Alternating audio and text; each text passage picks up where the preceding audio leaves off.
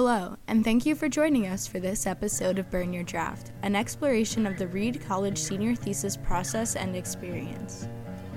I'm your host, Frank Tangerlini, and this week we'll be talking with Soha Ahmed. Is history repeating itself? Today we'll hear from Soha on China's Belt and Road Initiative, an initiative often described as the 21st century Silk Road, and its effect on foreign investment in sub-Saharan Africa. To begin, do you want to just say your name, where you're from, what department, major you're in?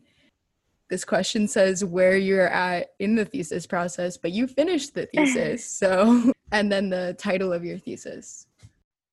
Yeah, so my name is Soha Ahmed. I am an econ major.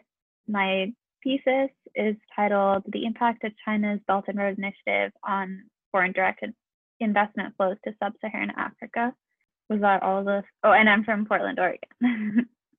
Tell me a little bit about what that thesis is about. It's a hefty title you have. Yes, it's long. It's all like abbreviated in the title, so it doesn't like flow into many lines. So basically I wanted to think about how China's Belt and Road Initiative, which is basically sort of like a recreation of the Silk Road and like the trade route, and how that was going to impact sub-Saharan Africa. And the way that sub-Saharan Africa is connected is obviously there's the economic belt, which is like the recreation of the Silk Road, but then there's also a maritime road that kind of extends down Southeast Asia and also like around the eastern coast of Africa.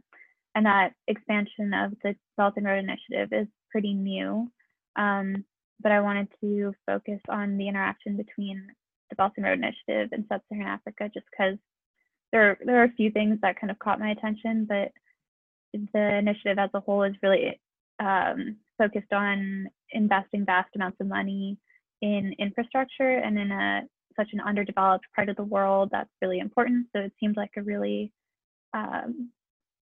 an initiative that could be very helpful for sub-Saharan Africa, but at the same time, there's a lot of worries about China being a predatory lender that could increase the amount of defaults that we see around the world. And so there was this tension about how the Belt and Road Initiative could function in an underdeveloped part of the world. And so I wanted to explore that.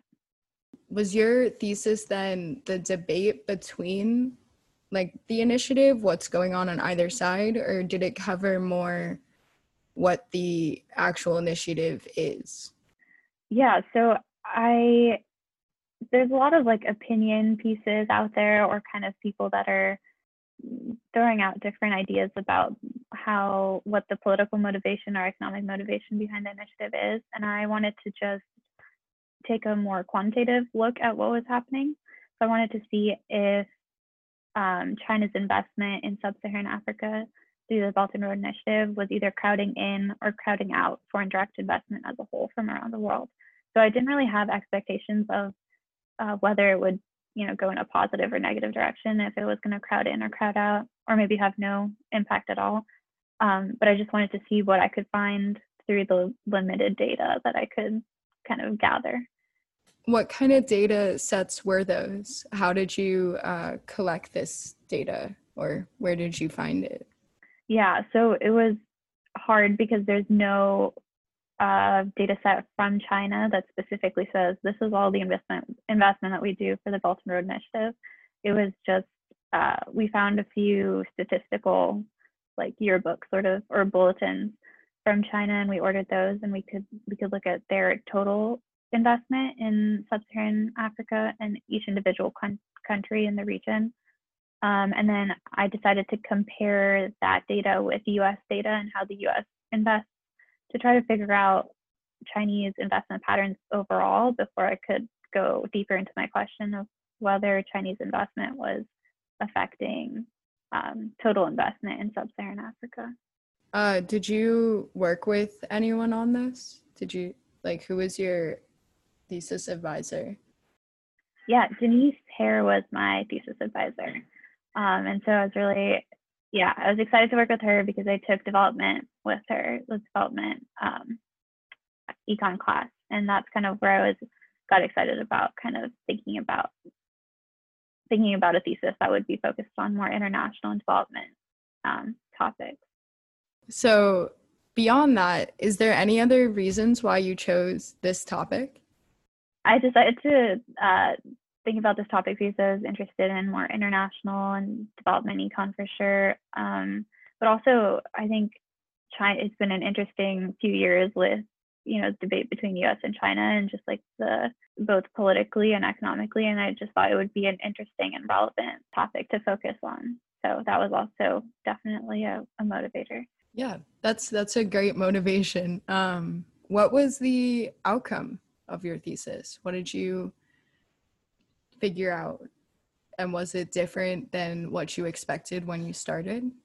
Yeah, so I definitely had to take a step back. My initial question was, how is the Belt and Road Initiative impacting investment as a whole in sub-Saharan Africa? But before I could do that, there's a lot of ambiguity about what Chinese investment even looks like in the region. So we took a step back and tried to figure that out first. And that made the process a little bit longer. But what we ended up finding in terms of that first question of what does Chinese investment look like, it was clear that it was just like a bunch of other authors that I had read had said that it was, it's very ambiguous. It doesn't follow the literature. It's hard to understand what China's doing in the first place. It was interesting that we found that even though China doesn't follow the literature in choosing which countries to invest in, once they have invested in a country, they follow the literature a little bit better. And then the US was doing the complete opposite of that. So that was interesting. And there's still a lot of questions about what is driving China. So that was sort of the first step and the first broad finding. And then I moved into thinking about or modeling how the Belt and Road Initiative was affecting FDI overall in the region. And we basically found that both Chinese investment through the Belt and Road Initiative and the US investment overall in sub-Saharan Africa was crowding out investment from other countries, which was surprising because you would think that people are following what the US is doing at least, and then maybe more just like skeptical of what China's doing. So I was surprised by the US finding, and I didn't know what I would find with China, but I found that it crowded out investment as well. Yeah, so crowding out means that as the US invested more, the rest of the world, not including US and China, the rest of the world would invest less. So wherever the Belt and Road Initiative was, or wherever the US was, other countries would invest less wherever they were present in sub-Saharan Africa. Interesting. So with China's investment in sub-Saharan Africa, that crowded out other countries from investing, including the United States or excluding the United States? Excluding the United States. Yeah, the US and China are two of some of the biggest investors in the region. So initially I wanted to look at other countries as well, but obviously that would have taken a lot more time. So yeah. Yeah. Speaking of time, did you feel at all crunched by COVID-19 during your process, or were you already clear, kind of just finishing up the last few things by the time that took effect? Yeah, I think I was going to say most of my data work was done, but that's not true. Some of my quantitative stuff was still going. I redid the models a few times, and so I would meet with my advisor, with Denise, on Friday mornings for a chunk of time, for an hour and a half or 2 hours, to try to get those last few models run and set so that I could really write about them. That was in the first couple of weeks, I think, or maybe the first month, and then it was okay. So I think it was a little bit, I think I had done most of the work, so it didn't feel too stressful, but definitely strange to be running those regressions on two different computers. We were trying to figure out how we could both see the same thing. What kind of models did you use? How did you model the data? Yeah, so I used Stata, and then I uploaded all my data to that, and we ended up using a couple of different statistical models. So a seemingly unrelated regression model and then fixed effect model. And so the seemingly unrelated model was looking at how US and China choose which countries to invest in, and then the fixed effects model would basically control for like country specific effects, and then look at how changes within a country would impact how the US and China would go forward with how they're investing in that specific country. So other than being displaced halfway through a semester, did you have any other unexpected challenges throughout the thesis process? I think I hadn't really written much in econ, and so that was sometimes a challenge that I hadn't really thought about. It's definitely a different sort of writing than you would do in like a Hume class or an English class. And so that was different.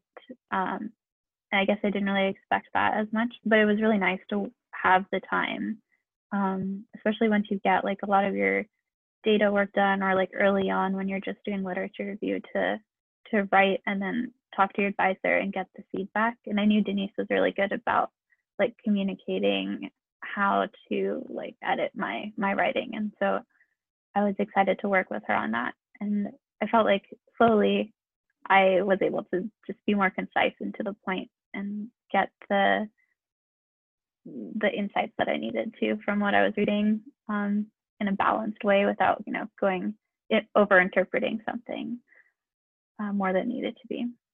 So what skills did you acquire or strengthen during this experience, other than learning how to write for econ?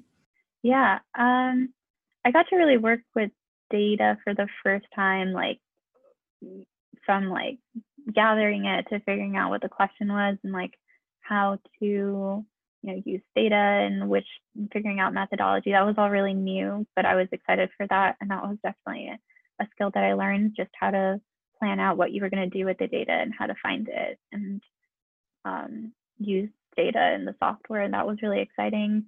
I think that's what I understood the least about econ when I started, but was also the most interested in, the sort of application of statistics and in econ. So that was really exciting, and I think I really got to work with Denise on that. Obviously, I only used like 2 models, but still, it was a good experience in trying to like go through the literature and like understand how a model works and how you can apply it to your own data. That was really cool, and it felt very satisfying in the end to have a couple of models in my thesis. It's a big accomplishment. I'm very terrified of even thinking about a thesis. It's strange how like I also felt the same way, but like there's a process of like writing your proposals and stuff that it's just like it just happens. Like you don't have a choice, but like also it happens pretty naturally. So yeah, don't worry too much. Nice. That's good to hear, at least. So how do you think your thesis experience will inform your life after Reed? So I definitely am even more interested in the topics of international and development economics after doing my thesis, and that I slowly realized that that's what I was interested in. But working on my thesis like really made me sure that that's where my interest lies. And I'm going to go on to a master's in international development economics. So I think that's just like the experience of writing this thesis really helped me be sure that that's what I wanted to do. And through the process, I also got to apply to grad school. So it all came together. Well, I think that answers all my questions that I have. Thank you so much for talking with me about your thesis. Of course. Yeah, thank you. You too. Thank you, Soha, for your time and for telling us about your thesis and the amount and kinds of work that went into it. Thank you for listening, and I hope you join us again to talk to more seniors about their thesis and better understand why you'd want to burn your draft.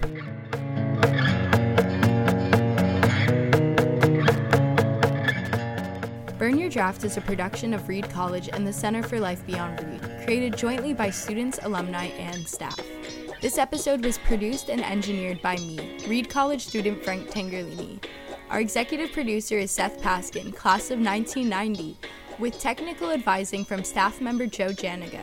Nate Martin, staff member and alumnus, is our project manager. Music by student Jack Salvucci and podcast art by student Henry Gottschlick. This podcast was made possible by a gift from Seth Paskin.